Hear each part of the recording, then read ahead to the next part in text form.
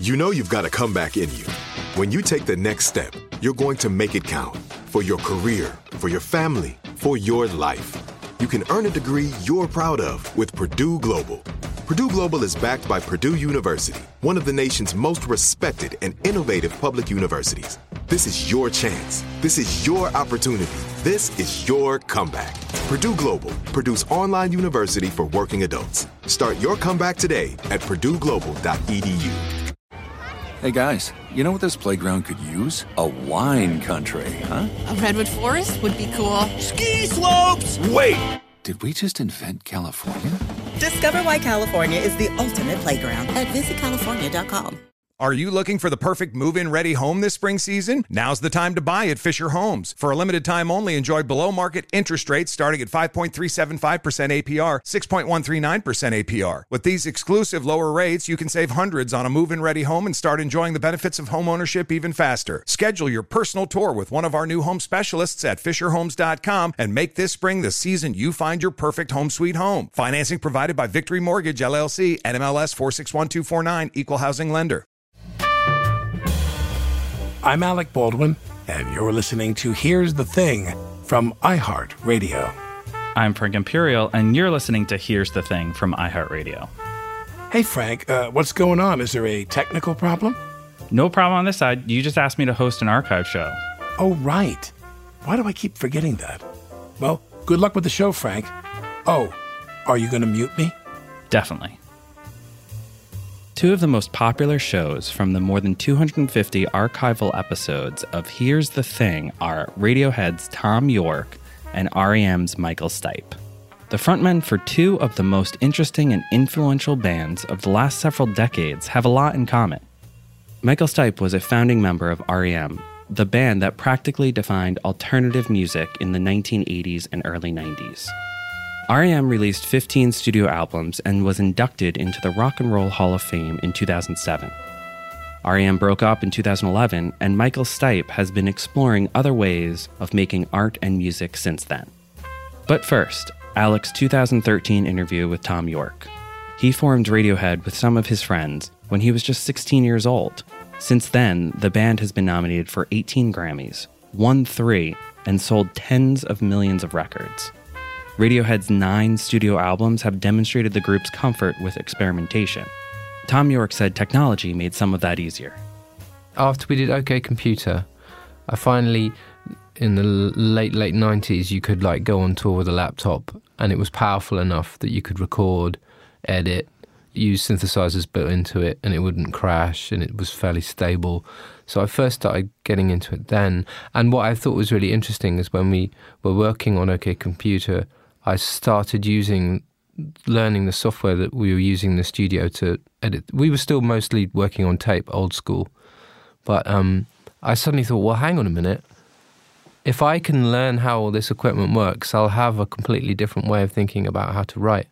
So I forced myself to learn all this equipment and learn to use the laptop, because a lot of music I was into was being made electronically anyway, and I kind of thought it would be interesting to do it within the band, because normally musicians don't fall into doing the production side of it or building the tracks. They'll stay this side of the studio fence with the mics and let someone tell them what to do. Front of the house, back of the house, kind of. So I definitely was much more into blurring that up. Did Nigel produce both your solo albums? Yeah, he does the lot. And he did all of the Radiohead albums? Yeah, he does. What do you attribute that to, having that kind of faith in someone? You find someone you trust. I mean, not all the time, and we do argue a lot, but to have someone who's like a sounding board all the time, it makes everything so much more fun.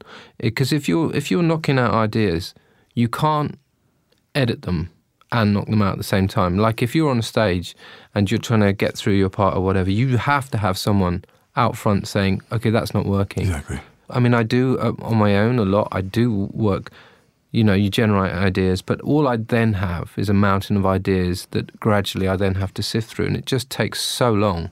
It's so much more fun sharing it with someone. And what did he think about your forays into computerized music? Oh, he was into it. I did wonder when I first started doing it, but he was into it because he watched me doing it, in such a different way to him. I mean, I was like a kid being given a hammer. I was just hammering away on stuff. I didn't really know what I was doing. But he was kind of fascinated by that, and he'd come and literally tidy up the mess I'd done on the computer. Right. What were other people? Who were other people that were working in that area that you listened to? Who else was making? Well, I mean, then and now. Well, then I was obsessed with Aphex Twin then. And Otekra, there was a lot of really interesting things happening in Britain then on this label called Warp. And it was How do you spell that? Warp, as in the warp. Warp, W-A-R-P. Warp. Like the floor is warped. Yeah. After the flood. Yeah. And I must say, with your accent, that could have been any one of 4 words when I said, on this label called Warp. Warp. And I thought, walk, warm, warp, wall, warp, whoop. Warp. Yeah, say it like we say it here in the United States. Warp. Warp. It's Warp. It's a country and Records. western record label. You bet your bottom dollar there, boy. Yeah. So you were obsessed with the music that was on Warp. Warp Records. Because it didn't have any guitars, and I was having a troubled relationship with my guitar at the time. Is that true? Well, not really. It's just like I ended up being in a band, signing this to this big record label, and it's a band with big letters, so certain things go with that. But yet, when I was at college, I was listening to a lot of other things, and after a while, it was like, it's really annoying that I felt like we couldn't break out of that, so I just started forcing us to break out of that because it didn't make sense to me. You've been with those guys for how long now? We started when we were 16. Mm-hmm. Radiohead, which is now I'm 44, so that's quite a while. And some bands that have had a tremendous longevity, obviously the Rolling Stones are the premier example, they've changed partners over the years, like they were the New York Yankees. There's somebody else playing third base every 4 or 5 years. Yeah. But you guys, it's the same cast of people all the time. Well, what do you attribute that to? Persistence. My great diplomatic skills. Not. But there must be times when I'll never forget McCartney said to me, even the Beatles got tired of being the Beatles. Were the times you guys sat there and looked at each other and said, I think we're done? I do that frequently. Right. Frequently. I mean, at least... The others too?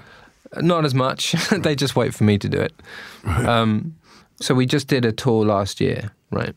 And it was probably, in theory, the scariest one we've ever done because it was lots of big gigs, which I normally am spending my time trying to shy away from.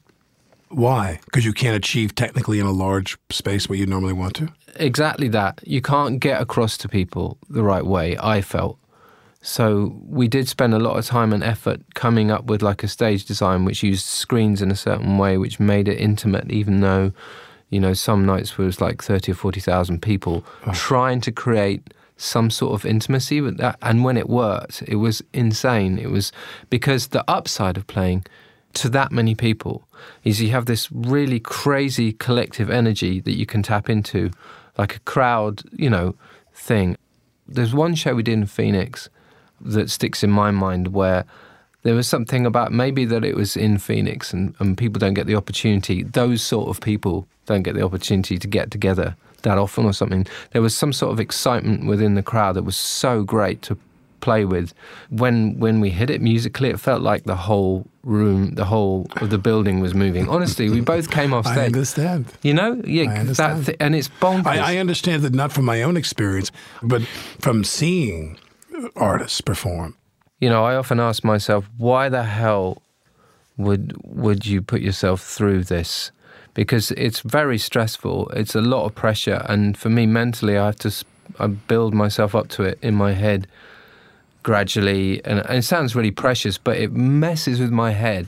I want to get to that. Give it to me a couple of hours before you go out there, and you got to blow this thing out for all these people. I just stone cold silence, basically. Almost meditative. Well, yeah, I do that, and focused. I stand on my head for a bit, and I'm completely on my own until 5 minutes before we go on, and then we're all in a room together, pacing up and down like wild animals, and then we're on. But when we first started doing big shows, it was with my friend Michael Stipe, and he does the total opposite. He'll be talking to you, and then someone taps him on the shoulder, and then they're on. And I was like, how the hell do you do that, man?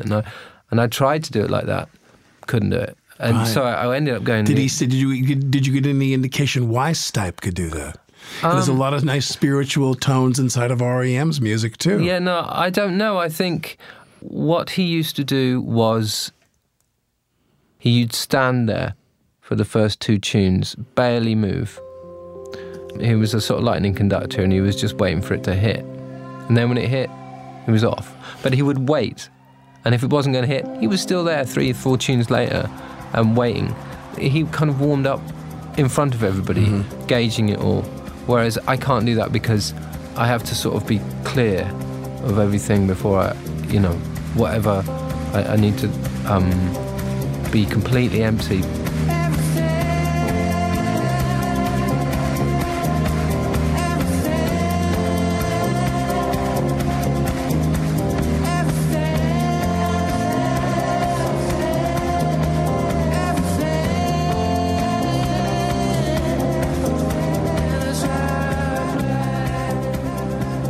I started playing guitar when I was 7. I sat down and said I was going to be Brian May when I was old. Not a bad thing to be. Yeah.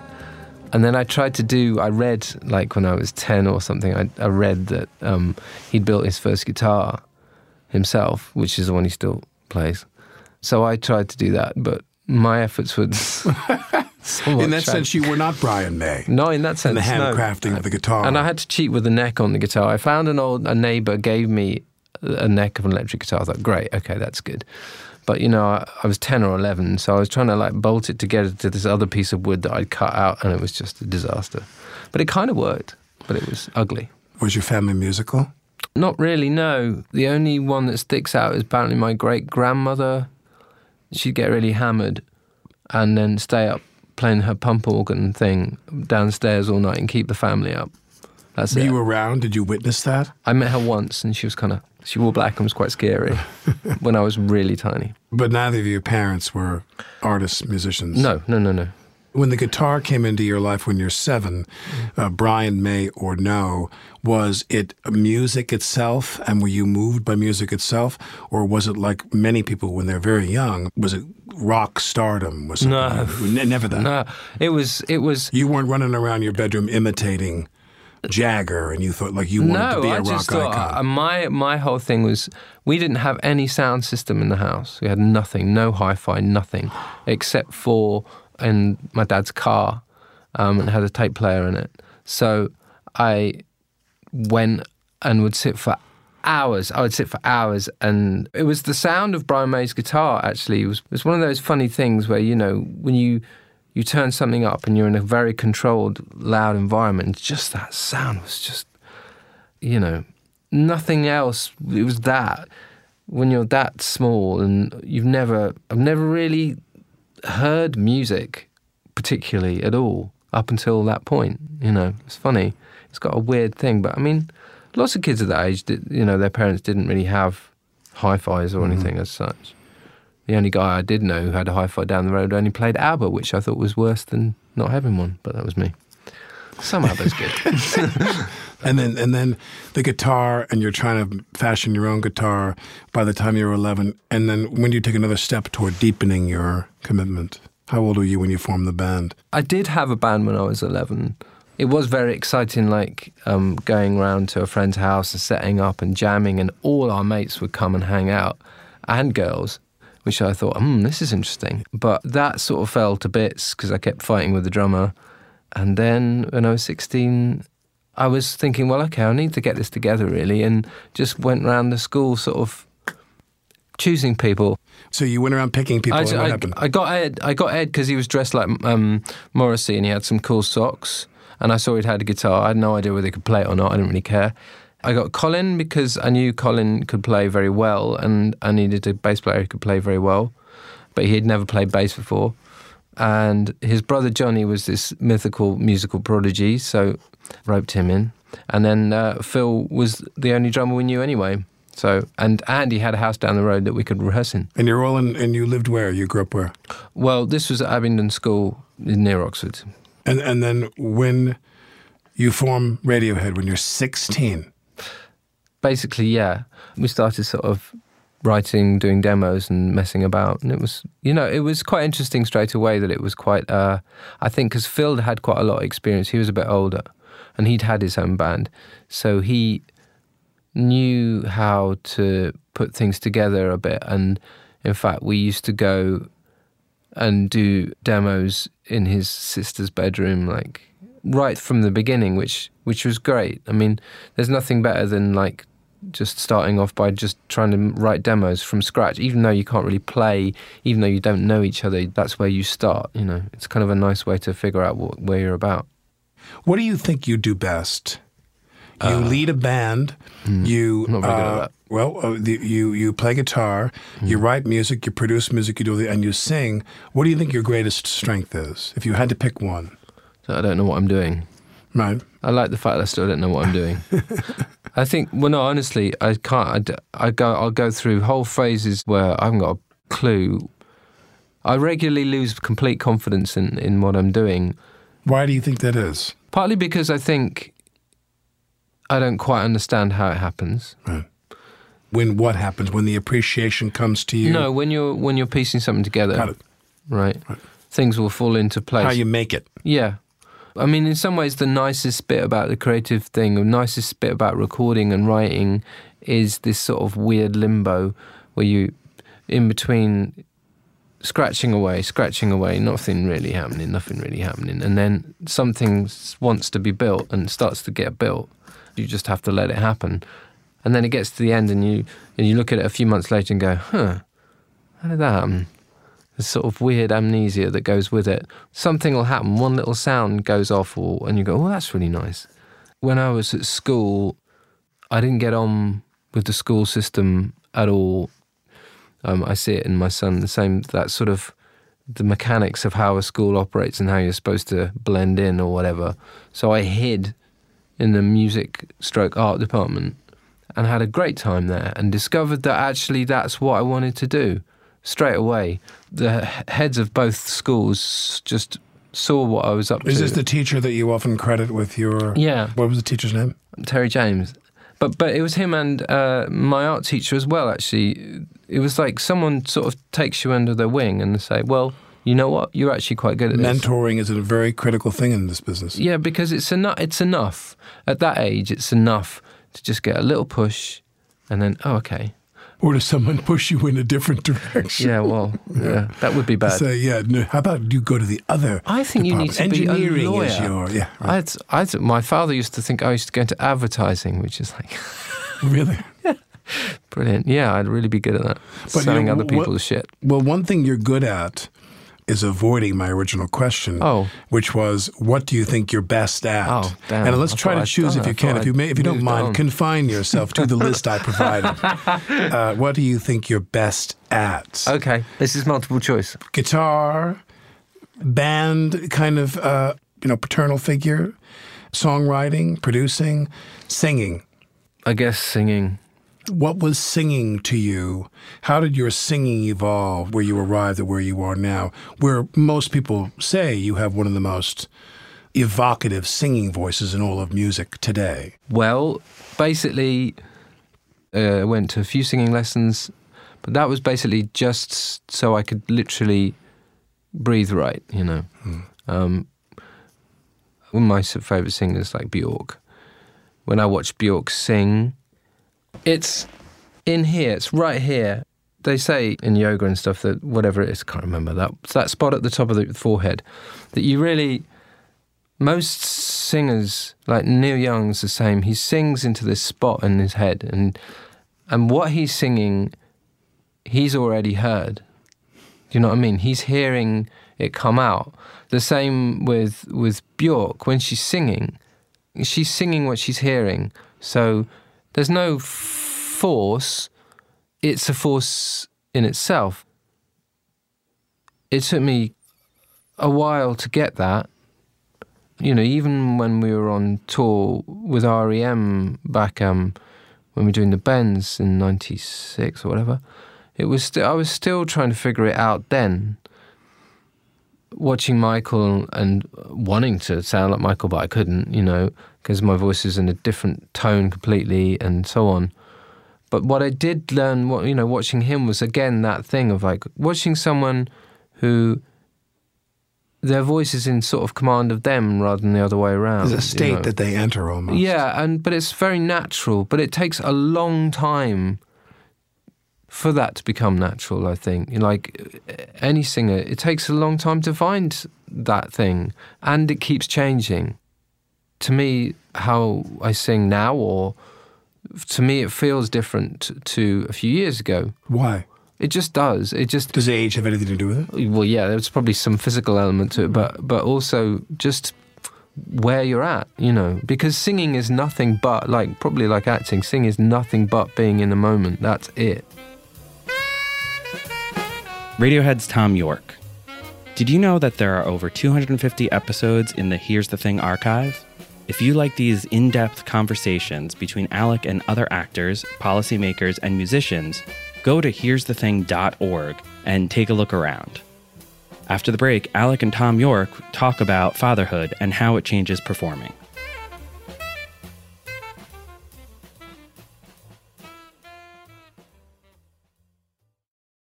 Mom met a lot of your demands over the years. This Mother's Day, get her the Bartesian cocktail maker that makes premium cocktails on demand. In just 30 seconds, have your choice of over 60 premium or seasonal cocktails, all at the touch of a button. Get $50 off on the Bartesian cocktail maker now when you buy 1 pack of cocktail capsules. So, for all the times you made a mess, get Mom the countertop cocktail system that makes premium cocktails without making any mess at all. For all the times you begged for soda, get her premium cocktail capsules made with real fruit juice and craft bitters. For all the times you demanded tacos for dinner, get her the Bartesian that mixes margaritas in just 30 seconds. Make Mom's Mother's Day and all the 364 days that aren't Mother's Day with a Bartesian cocktail maker at $50 off. Visit BARTESIAN.com/mother now to get $50 off the Bartesian Premium Cocktail Maker. Bartesian, premium cocktails on demand. This is it. Your moment. This is your time to make your comeback with Purdue Global. When you come back with a Purdue Global degree, you create opportunity for yourself, your family, and your future. It's a degree you can be proud of, a degree that employers will trust and respect. Purdue Global offers working adults like you over 175 flexible degree programs to meet your specific career goals. These include associate, bachelor's, master's, and doctoral degrees and certificates. Purdue Global degree programs range from nursing to business to communication and more. Whatever your interest, we have the degree that will move you forward. You have the knowledge, you have the experience. Now it's time to get credit for the work you've done and earn the recognition you deserve with Purdue Global, Purdue's online university for working adults. You know you're worth it. We do too. So don't wait another second to get the degree that will take your career to the next level. Start your comeback today at purdueglobal.edu. Are you tired of your scented cleaning products smelling and cleaning like meh? Then it's time for an upgrade with the power of Clorox Scentiva. With an uplifting scent that smells like coconut, Clorox Scentiva gives you powerful clean like Clorox, but a feeling like being transported to a tropical island retreat. Imagine putting your phone on Do Not Disturb, tuning out all the constant, just the feeling of warm sand in between your toes and a fruity drink in your hand. The ones with the little umbrella. Refresh your home to feel like an all-inclusive vacation by getting Clorox Scentiva. Also available in grapefruit and lavender scents at a nearby retail store.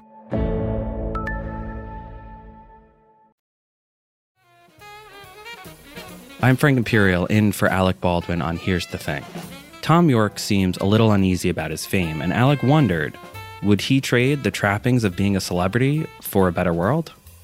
If I said to you that I snap my fingers and you go back to having a very normal life and you're not you at all with everything that goes with it, and the rest of the world is elevated, and the rest of the world gets better, things you care about. Think of an issue you care about.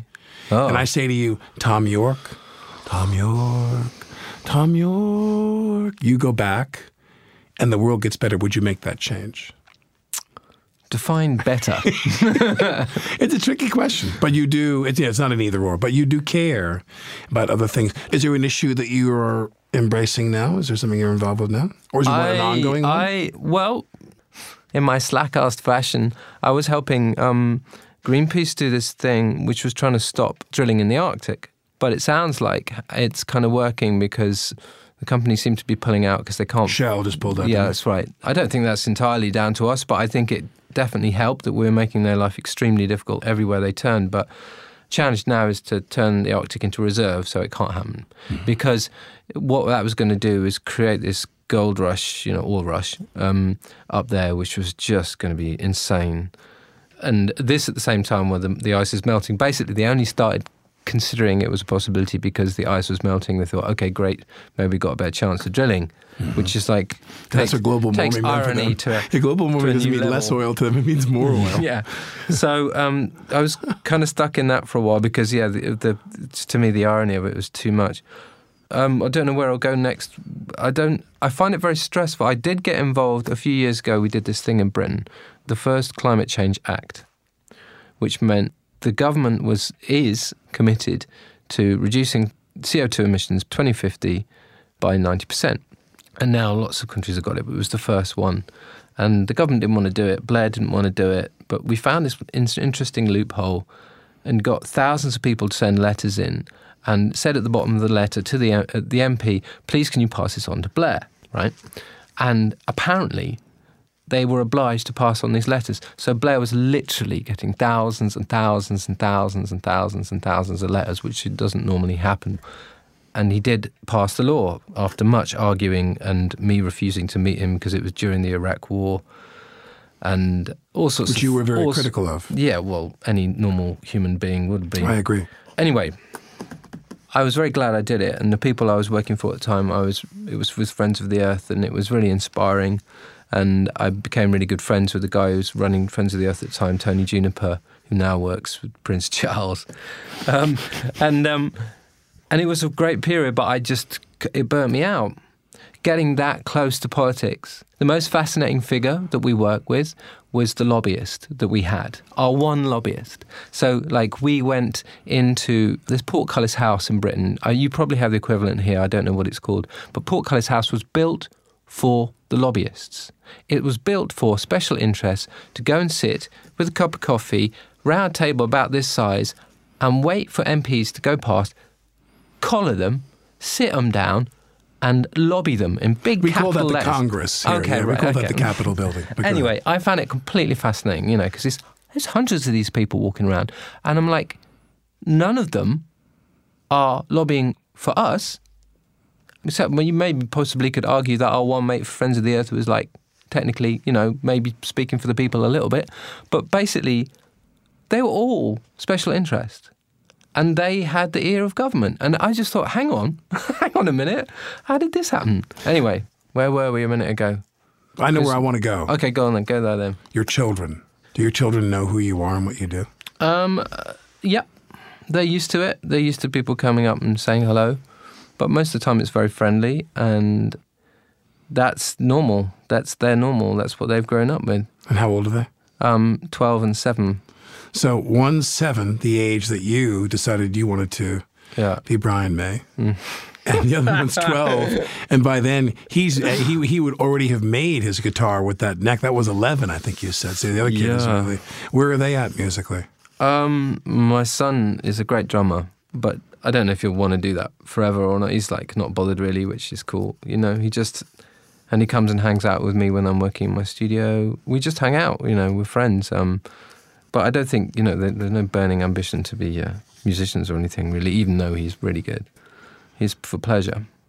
I mean, at that age, that's good, right? Has fatherhood affected your work?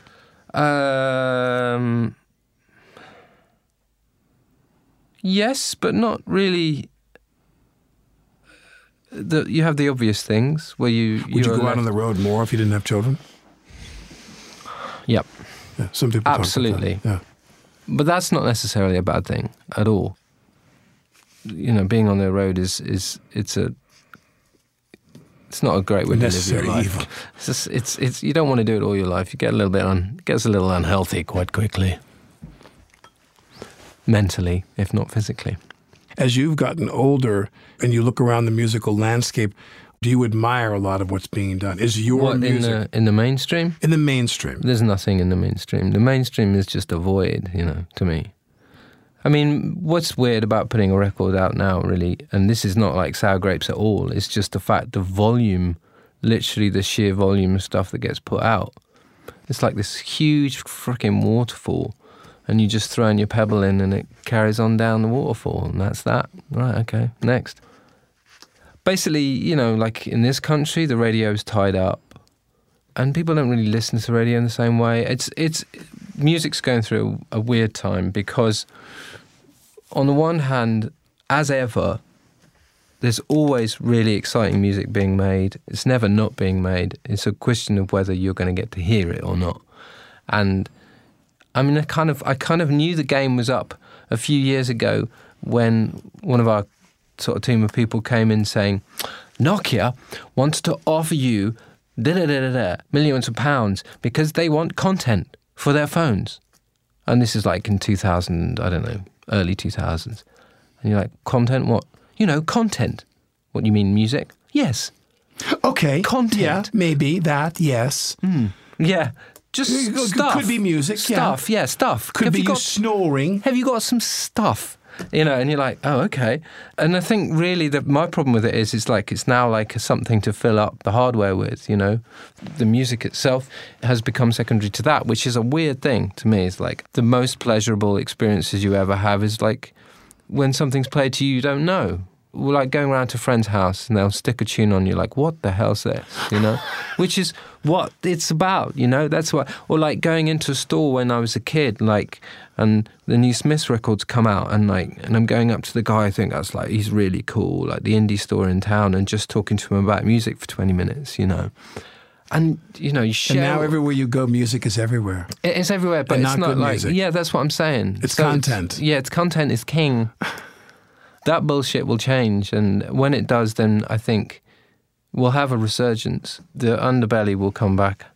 Overbelly again. Well, if it's middle-aged, it'll be overbelly. So you're 43 years old. 44. 44 years old. It's just our professional courtesy that we shave a year off of all of our guests. Oh, really? Yeah, all of them. You're in the now and you're in the here, or what have you, and I'm not saying that glibly. And you're no, but I'm saying, but you're not somebody who, like Mick Jagger, for example. Like, I wonder if Mick Jagger is going to hit a day. Like, does it happen in a day? Like, is Mick Jagger in bed one day and he picks up the phone and he's like, you know, I just can't do it anymore. I can't get out of this bed. I can't do another fucking show again, and it's over. Like, do you think of other things? I think all the time of the next thing I'm going to do. Yeah. Is there a next thing? You don't have to tell us what it is, but do you think that this will end? It would end if something happened to my voice. I don't know. Certain things could make it physically stop, and it will stop at some point. Something will happen. But... for me, I'm always hearing different things. There's always half-finished things, which you ask poor old Nigel, he knows about that. There's always a mountain of half stuff I want to get into, stuff I've started, stuff I want to, you know. But I also think it's good to sort of take breaks, because it's like anything, you start to go in small circles. Unless you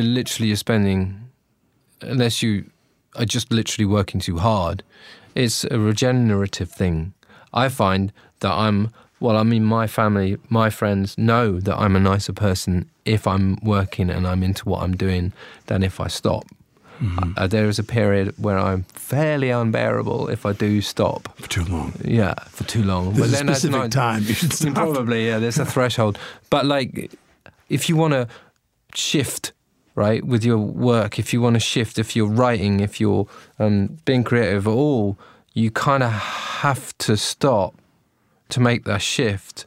Because if you just, I'm constantly creating, I've got this mountain of brilliant ideas, you're making the basic mistake that you're assuming all your ideas are brilliant, where in fact, I need to go and do normal shit. I can't write unless I have a period where... you're restored.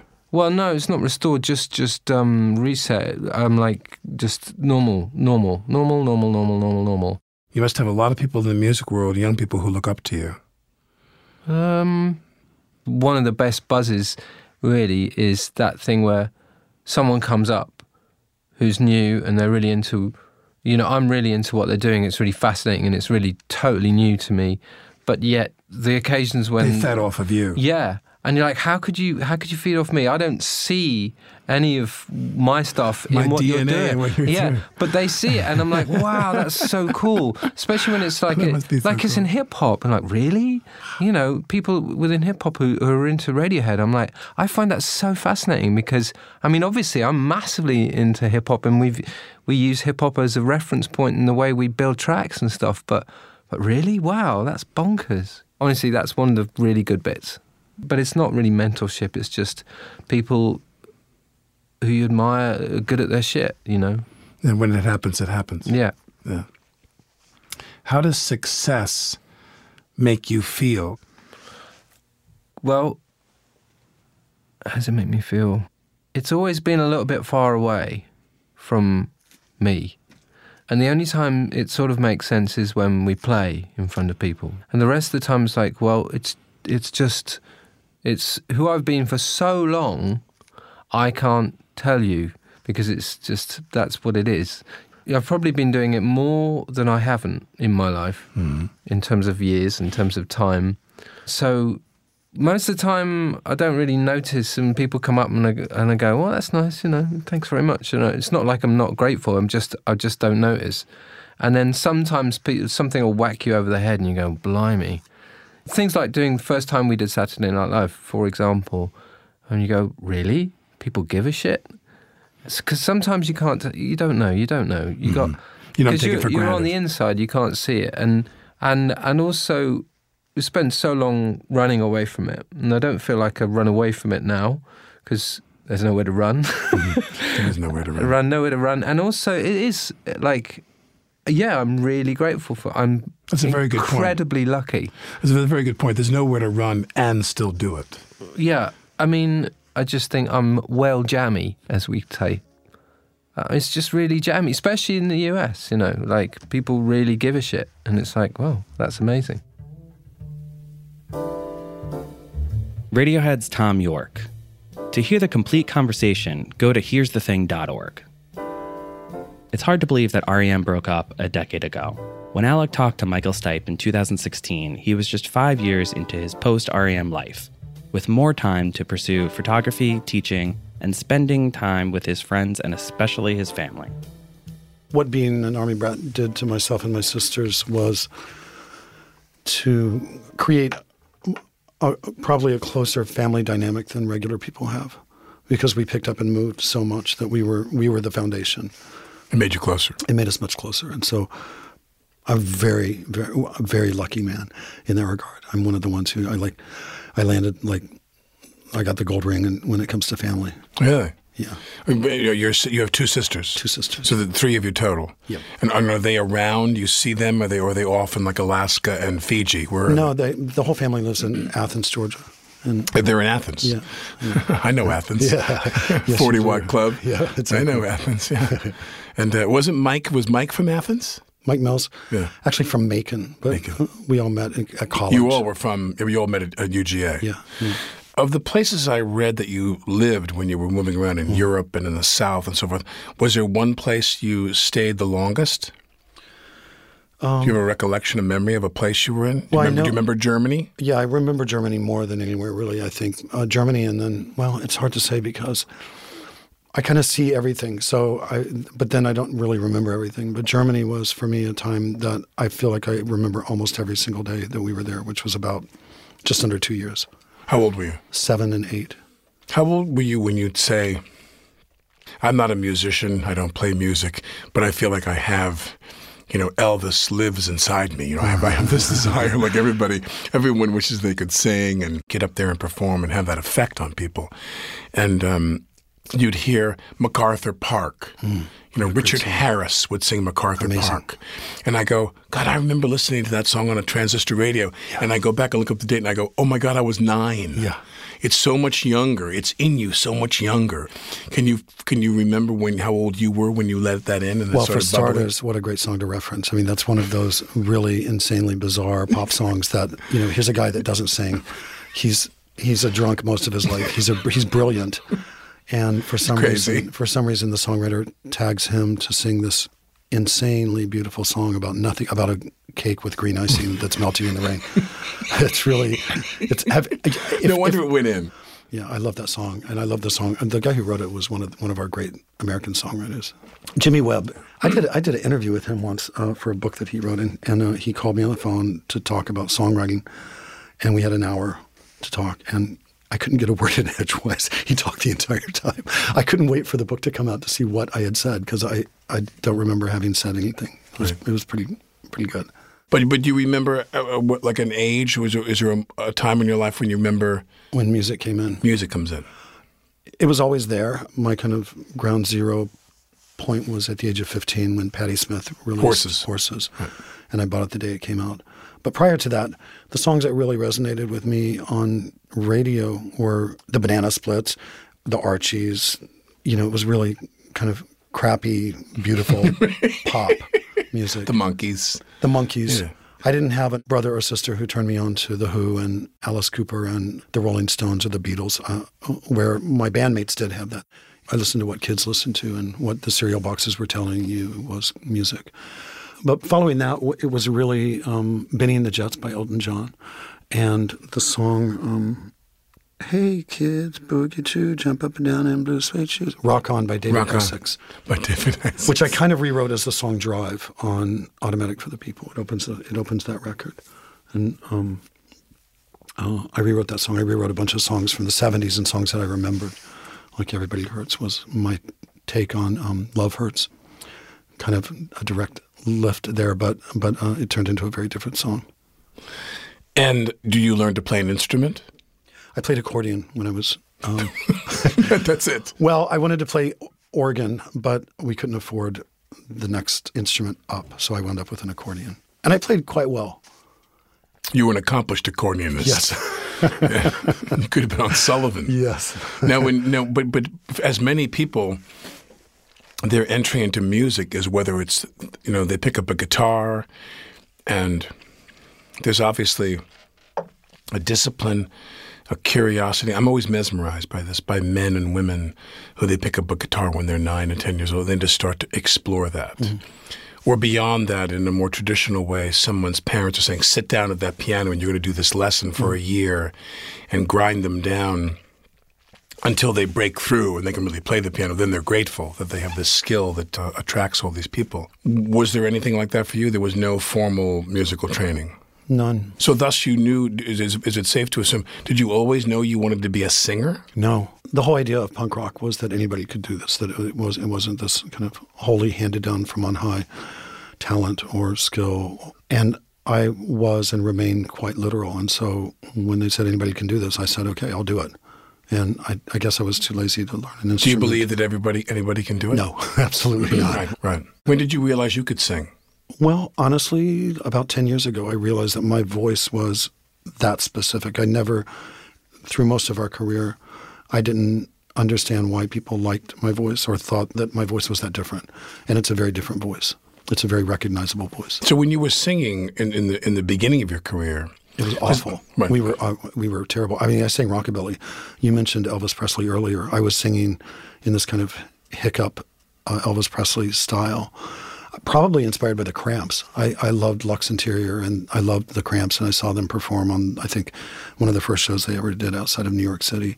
And I thought he was just amazing, and they were incredible. So I kind of picked up that rockabilly thing. But I don't think I really developed a voice until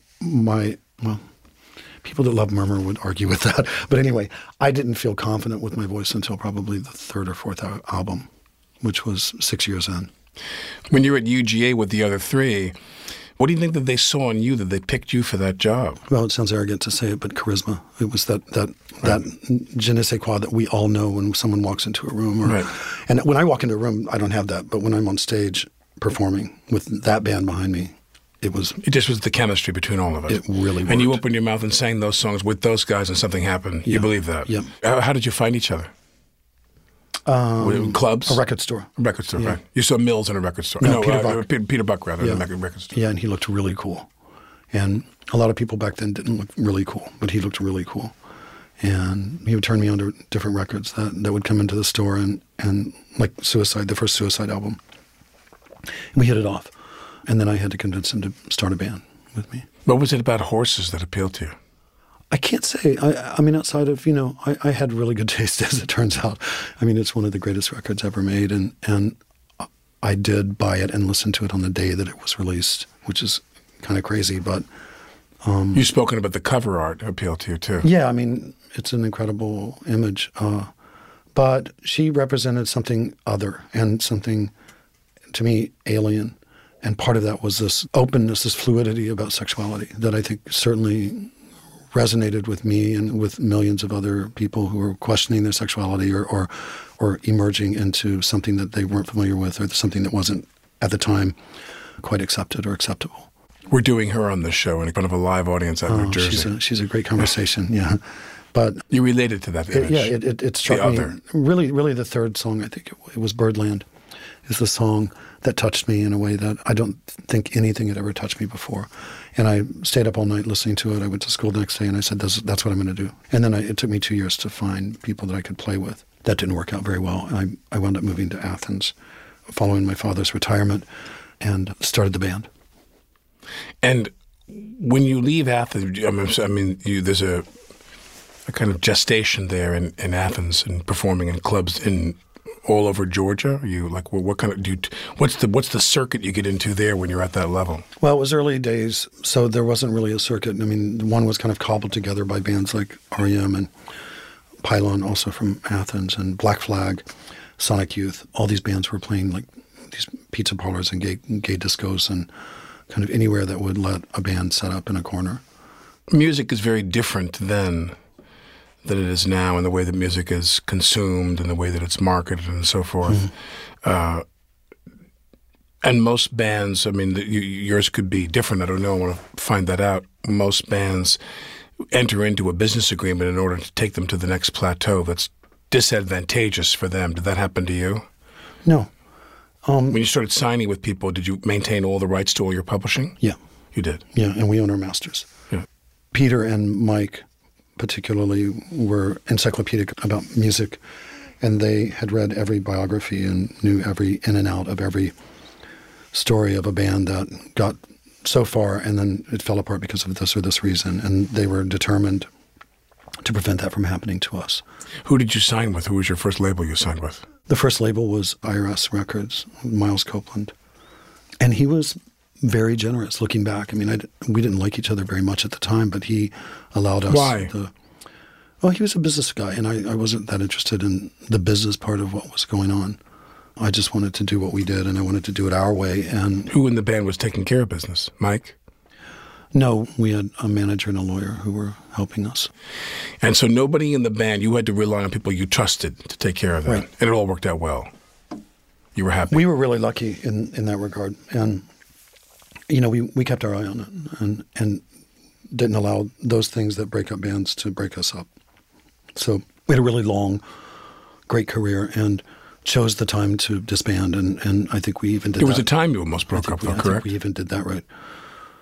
Yeah, I mean, over and over again, sure. Every record. But when you had conflicts with people you make music with, what is the conflict typically over? I was very young and very shy, and so I would just shut down. I would go into kind of a quiet, I would be silent for 3 days, which nobody wanted because it made everything impossible. Those guys were more loud and often got their way, but often it kind of pulled me out of, we were in a band dynamic, everyone's got an idea and an opinion, and what happens when it all comes together is this beautiful compromise where one person oversees one part, another oversees another part. Somehow it all works. So that chemistry served us pretty well for most of our career. But it was, it was at times very, very difficult. And I'm proud of the times that we failed. We failed horribly, but we own that. We didn't blame the other guy. We didn't blame the industry. We didn't blame radio. We just agreed that we had not made the best record or the best song or the best recording. Some of my favorite recordings of our work is not what wound up on records, but what wound up in live performances. Such as? The song Lotus is a good example of a song that we recorded. Lotuses. Lotus is the name of the song, and it's a good song, but it's way too long on the record. It's too slow, which is my fault. And we recorded it and mixed it at a time when we weren't really talking to each other. So it was very difficult to arrive at a place that made sense. Live, the song is faster. We're adrenalized because we're performing it in front of 20, 30,000 people or whatever, and it got a lot better. It got a real lot better. So for my money, the recording of that song is kind of this interesting document of a moment in time, but the real song emerged in live performance. Is there a producer or, who decides? Especially in the early days before you become big stars, like who's sitting there going, well, you're going to come in here, and you drop that note down a little bit. Who's the decider? We always had final say. We always had final cut on everything. So all of our records were produced with a producer, but we were co-producing. So the band had final say and final cut. Was there one of you who had a better ear than the other in terms of how this music should be mixed? Did somebody have a gift for that? No. Right.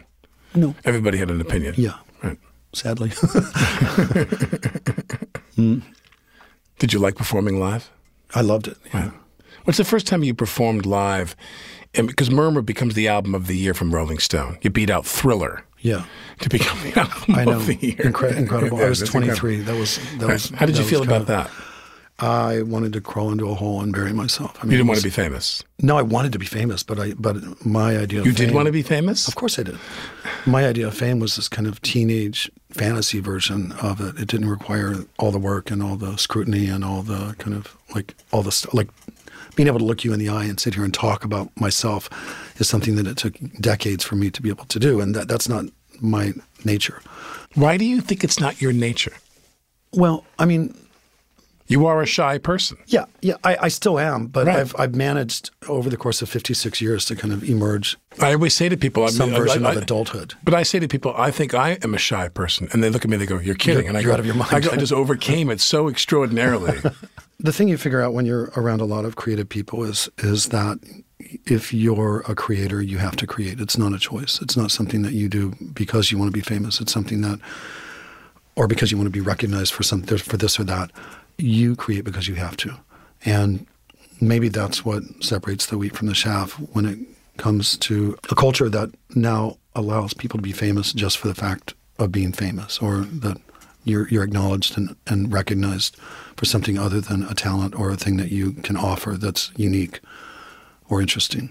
One time I did a concert-style version of South Pacific, and it was Reba McEntire and Brian Stokes Mitchell are the leads, and we're there, and Paul Gemignani's there conducting this orchestra. It was like a 90-piece orchestra. Wow! And they go, "Okay, are we ready? We're going to rehearse and we're going to sing." And they call up so and so. We're going to sing Bali High, and all of a sudden this orchestra would be like, "Banana." The music would play behind. I'm sitting there in a chair. The orchestra's 5 feet behind me, and I get this chill that just shoots right up my skull. Yeah.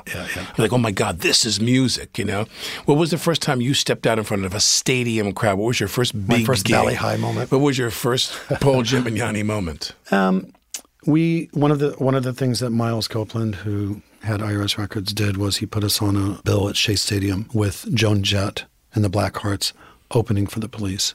So we played to 60,000 people. We played 5 songs. I said I would do it if I could wear a wedding dress. Someone said, "I dare you for $100, which at the time was a very, very large amount of money to me. I dare you to wear a wedding dress at Shea Stadium." I said, "I'm going to fucking do it." So I went looking for a wedding. I couldn't find one. I found a tuxedo, so I wore a tuxedo instead. A really ratty tuxedo. Did you tell the guys in the band you had planned on wearing a wedding dress? Yeah. And they were cool with it? They were fine with it. They didn't care? They didn't give a fuck. Right. They wanted you to be you. But I remember it because it was raining and we had 5 songs and it was this giant place. And to the band, it meant everything because the Beatles had famously performed there.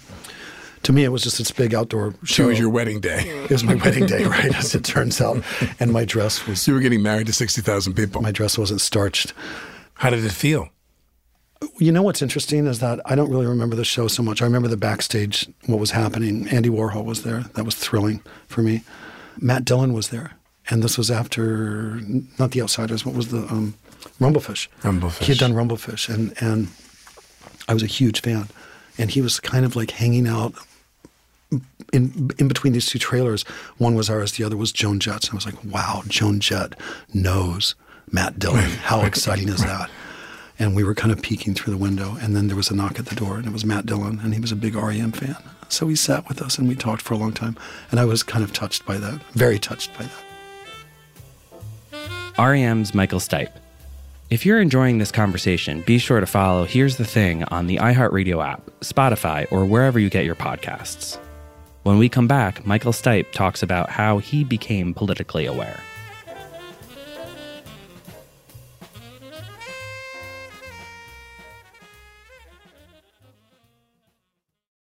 Mom met a lot of your demands over the years. This Mother's Day, get her the Bartesian cocktail maker that makes premium cocktails on demand. In just 30 seconds, have your choice of over 60 premium or seasonal cocktails, all at the touch of a button. Get $50 off on the Bartesian cocktail maker now when you buy 1 pack of cocktail capsules. So, for all the times you made a mess, get Mom the countertop cocktail system that makes premium cocktails without making any mess at all. For all the times you begged for soda, get her premium cocktail capsules made with real fruit juice and craft bitters. For all the times you demanded tacos for dinner, get her the Bartesian that mixes margaritas in just 30 seconds. Make Mom's Mother's Day and all the 364 days that aren't Mother's Day with a Bartesian cocktail maker at $50 off. Visit BARTESIAN.com/mother now to get $50 off the Bartesian Premium Cocktail Maker. Bartesian, premium cocktails on demand. This is it. Your moment. This is your time to make your comeback with Purdue Global. When you come back with a Purdue Global degree, you create opportunity for yourself, your family, and your future. It's a degree you can be proud of, a degree that employers will trust and respect. Purdue Global offers working adults like you over 175 flexible degree programs to meet your specific career goals. These include associate, bachelor's, master's, and doctoral degrees and certificates. Purdue Global degree programs range from nursing to business to communication and more. Whatever your interest, we have the degree that will move you forward. You have the knowledge, you have the experience. Now it's time to get credit for the work you've done and earn the recognition you deserve with Purdue Global, Purdue's online university for working adults. You know you're worth it. We do too. So don't wait another second to get the degree that will take your career to the next level.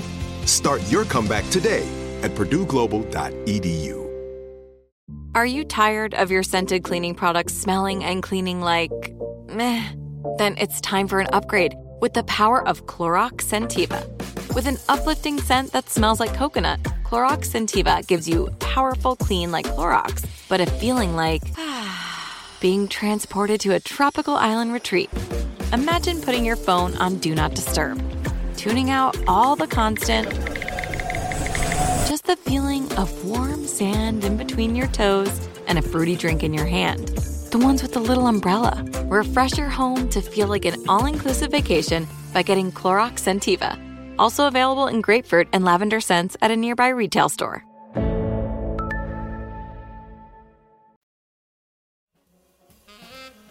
I'm Frank Imperial, and this is Here's the Thing. There's a deep passion in REM's music, and Alec marveled at how it never crosses over to sentimentality. I could cry right now. Thank you for saying that. I'm a very sentimental person, and I despise sentimentality. I despise nostalgia. Do you agree that that's a hallmark of the music you guys make? I'm very flattered that you say that we go to that line and we never cross it. In my most critical... Closer than anybody I know. Well, thank you. In my most critical moments, I would say, well, no, we crossed it many times and not so gracefully.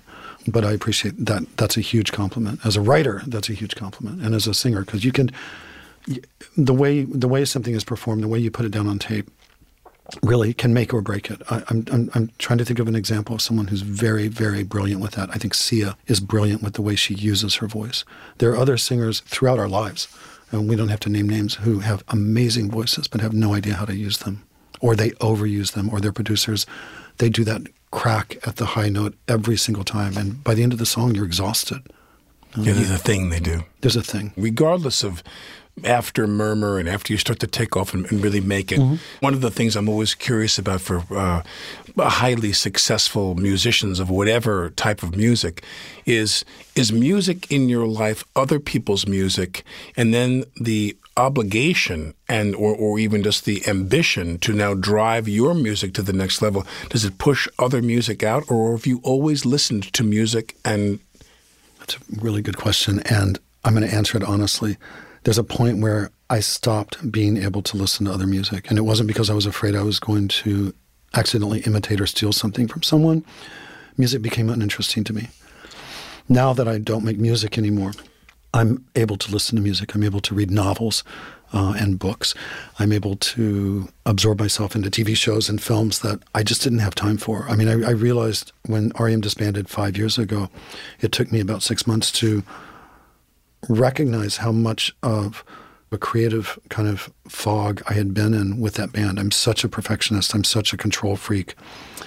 I oversaw every aspect of the band, and along with Peter and Mike and Bill when he was there. It completely consumed my every waking thought the entire time that band was going. And so other things fell away. And I think I became a little bit of a less interesting person for it. Now,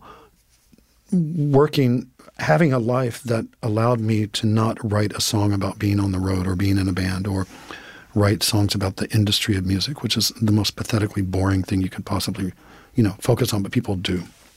One of my favorite songs that we ever wrote is called Supernatural, Super Serious.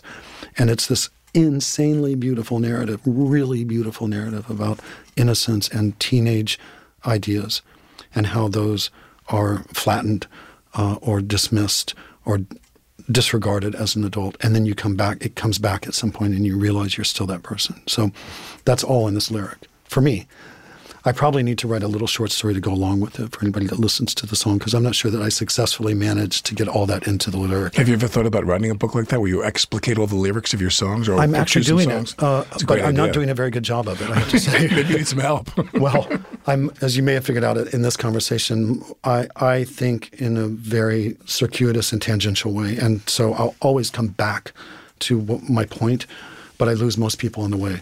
I have great stories, and I'm a terrible storyteller. Now, you are very well known and legendary, if you will, for your passions about causes. Yeah. When does that begin for you in your career, when you say to yourself, I can't keep my mouth shut, I want to start talking about this? Well, it was the Reagan era, and the country was falling apart in a way that was quite evident. And we were then, as a band, traveling overseas, representing America, and getting shit thrown at us for the cruise missiles that were being sent over and put into position in parts of Europe. People were very, very unhappy about that. We became politicized quite quickly as a band. And I'm a child of the 70s. We came out of a place where everything that the 60s was, and this is, I think, perfectly encapsulated. Again, we'll talk about Patti Smith for a moment, but when she wrote Just Kids, that book to me is like The Big Chill, but for sentimental douchebags, for people that lived through it and were at one point told, you're a sellout and you have to get a job. And all of your dreams and aspirations, everything that you thought you could do with this thing is flatlined. Go get a job.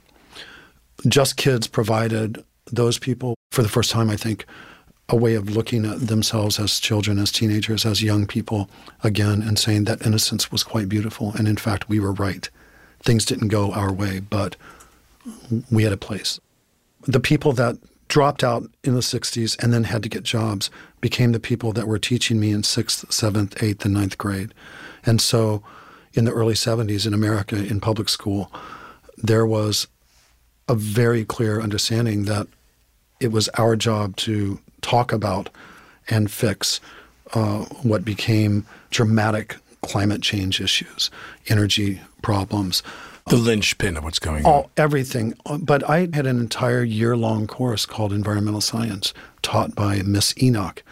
There was a textbook, and it was taught in public schools, in Texas anyway. As a 12, 13-year-old, I knew about all this energy stuff. And so then as an adult, you become politicized quite quickly when you travel outside of the country, and that's what happened to us. I was talking to other people who work in your business, and like my business, which is a very youth-centered business in terms of the performing and the arc of it. And all of us, as we get older in this business, it changes. Was there a moment that you realized it started to change for you? Many times. As an older person in a rock and roll band or pop band, yeah, there's a point where I said, this is not a good look. And we have to either grow with it and be who we are right now or stop. And I think we did a pretty good job of being people in their early 40s, mid 40s, late 40s, early 50s doing this. Not the perpetual teenager thing that a lot of people kind of go down that route and the cameras get a little fuzzier and pulled back a little more. I just didn't particularly see myself in that role. I'm now exploring all these other mediums that I'm really thrilled to be working in other than music. And I'm also, although I'm not prepared nor ready to be a pop star again, a pop singer, I'm dabbling in music and it feels solo. Good. Yeah. I mean, I started actually about a year and a half ago. A friend called me, Casey Spooner from the band Fisher Spooner, working on an album for a couple of years and got really stuck and said, I need help with this song. Can you help me? And I went in and it was very clear to me what needed to be done. And I told him, but there was another piece of music playing while we were talking. And I said, can I comment on that one as well? And long story short, I wound up producing the album and co-writing every song on it. And so as a producer and writer, I've kind of come back into music through Fisher Spooner. You've been making films as well. You have a film production company? I stopped making film. You did? Why? I stopped film because I needed to just step away from everything. And so when R.E.M. disbanded 5 years ago, I pretty much shuttered both of my production companies. Thrilled that we had done what we did in the, it was 27 years, I guess, I made about that many feature films, most of them very independent, the most famous one being John Malkovich with Spike Jonze. But I was really ready to just step away from everything and explore other mediums that I not wanted to, but photography needed to really look into. And is photography the primary one now? Photography was my first love, photography before music. And so a lot of the work that I'm doing now, I think of myself as an artist who works in all these different mediums, and music is one of them. And obviously the one I'm best known for. But photography has come back around. I'm doing a book. I'm working on a book now. Jonathan Berger brought me to NYU to teach art for the fall semester of 2014. And that was thrilling. And out of that is coming a book of my work that I'm working with him on. So that's really exciting. You are such a unique and such a kind of particular person. And you know that. Thank you. And you're performing. Well, I mean, you're performing, you're singing, and your style and your appearance and your kind of demeanor and everything. You're very. Yeah. Was acting ever in the cards for you? Did you ever think about going off and making films and acting? I was offered the role of the psychopathic killer in the film Seven. They wanted someone very unexpected. And unfortunately, my band was going on tour the same month that they started filming. So I wasn't, and it required nothing. All I had to do was run down some hallways and look scary.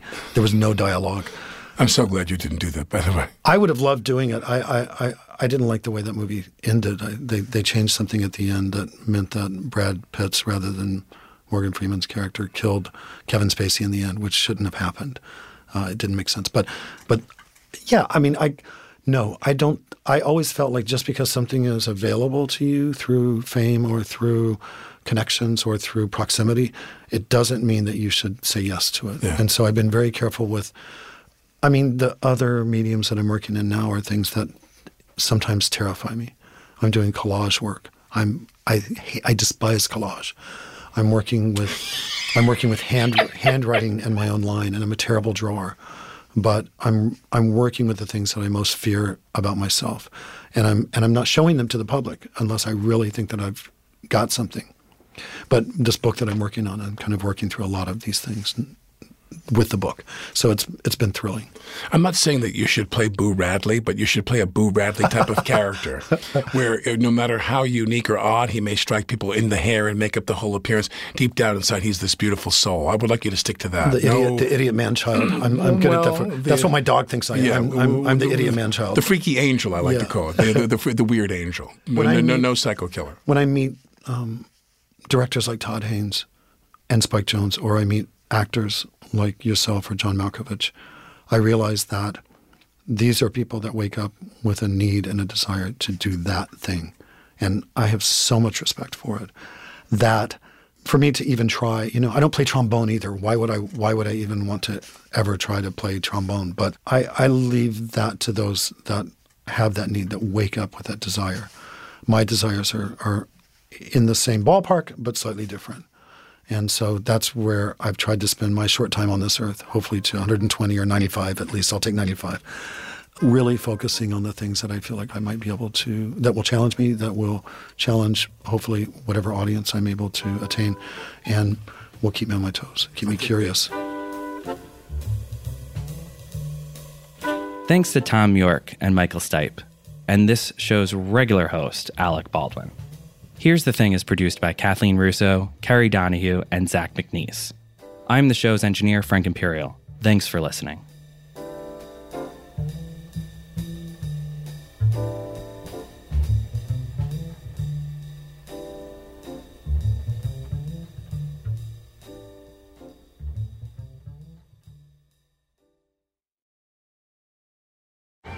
Hey guys, you know what this playground could use? A wine country, huh? A redwood forest would be cool. Ski slopes! Wait! Did we just invent California? Discover why California is the ultimate playground at visitcalifornia.com. Are you looking for the perfect move-in ready home this spring season? Now's the time to buy at Fisher Homes. For a limited time only, enjoy below-market interest rates starting at 5.375% APR, 6.139% APR. With these exclusive lower rates, you can save hundreds on a move-in ready home and start enjoying the benefits of home ownership even faster. Schedule your personal tour with one of our new home specialists at FisherHomes.com and make this spring the season you find your perfect home sweet home. Financing provided by Victory Mortgage, LLC, NMLS 461249, Equal Housing Lender. With every CBD product claiming to do something different, it's nearly impossible to decide what's best for you. Lazarus Naturals pioneered the farm-to-front-door model of transparency, where they handle each step of the production process to ensure quality, potency, and consistency. Scannable labels allow you to see the test results of your hemp batch, so you can be confident in the safety and quality. Visit LazarusNaturals.com today. Lazarus Naturals, committed to improving your life as well as the world around you. Not available in Idaho, Iowa, or South Dakota.